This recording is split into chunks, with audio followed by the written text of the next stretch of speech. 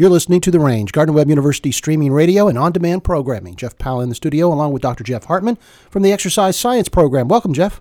Good morning. Thanks for having me. We have these regular conversations about exercise and science, of course, and we're going to continue that today. Something about stretching? Is that what we're talking about? To some extent, I wanted to focus on recovery today, since we've oftentimes talked about the workouts, the intensity, the frequency, but we haven't devoted much time to recovery. And I'm a big fan of recovery. Okay. It sounds nice. It sounds like you're maybe taking it easy.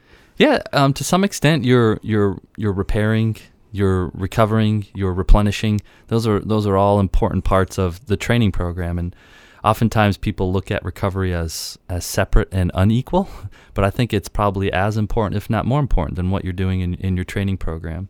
So just some general things to think about with recovery.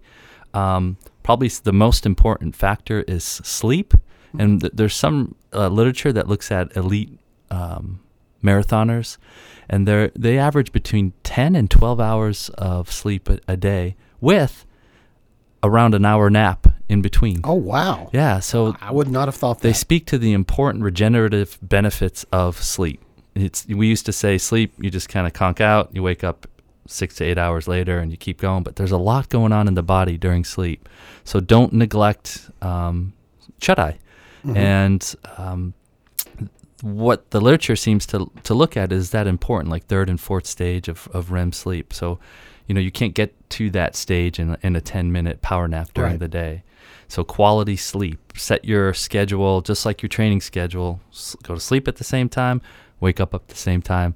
That includes weekends. Yeah. Probably the second biggest factor for recovery is nutrition. And it's important to eat a well-balanced diet of whole foods, real foods. I don't think you need to get super complex with it in terms of your recovery program. There's lots of information about carb to protein ratios and drinking your chocolate milk within 30 minutes of post-exercise. But just focus on real food. Mm-hmm. And that eliminates a lot of options for you, which will aid in your recovery.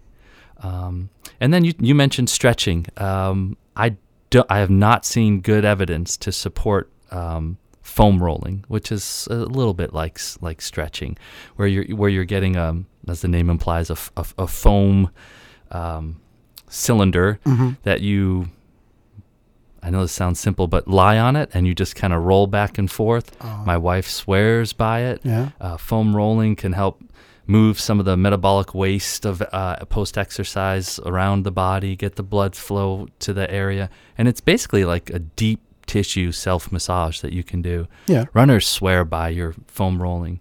Be systematic with it. Devote 10 to 15 minutes every day to your foam rolling. So rest is important to recovery. Nutrition is important to recovery.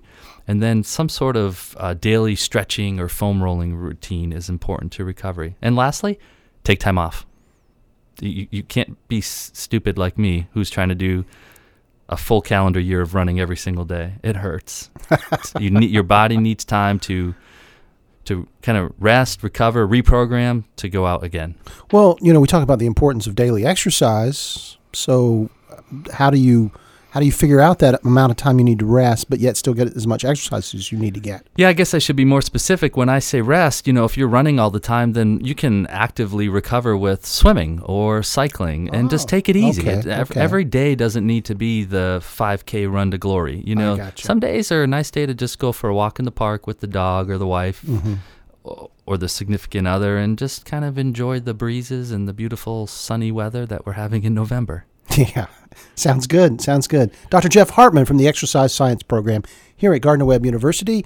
If you've got questions or comments for him, just email us here at the station. We'll pass it along, info, at wgwg.org.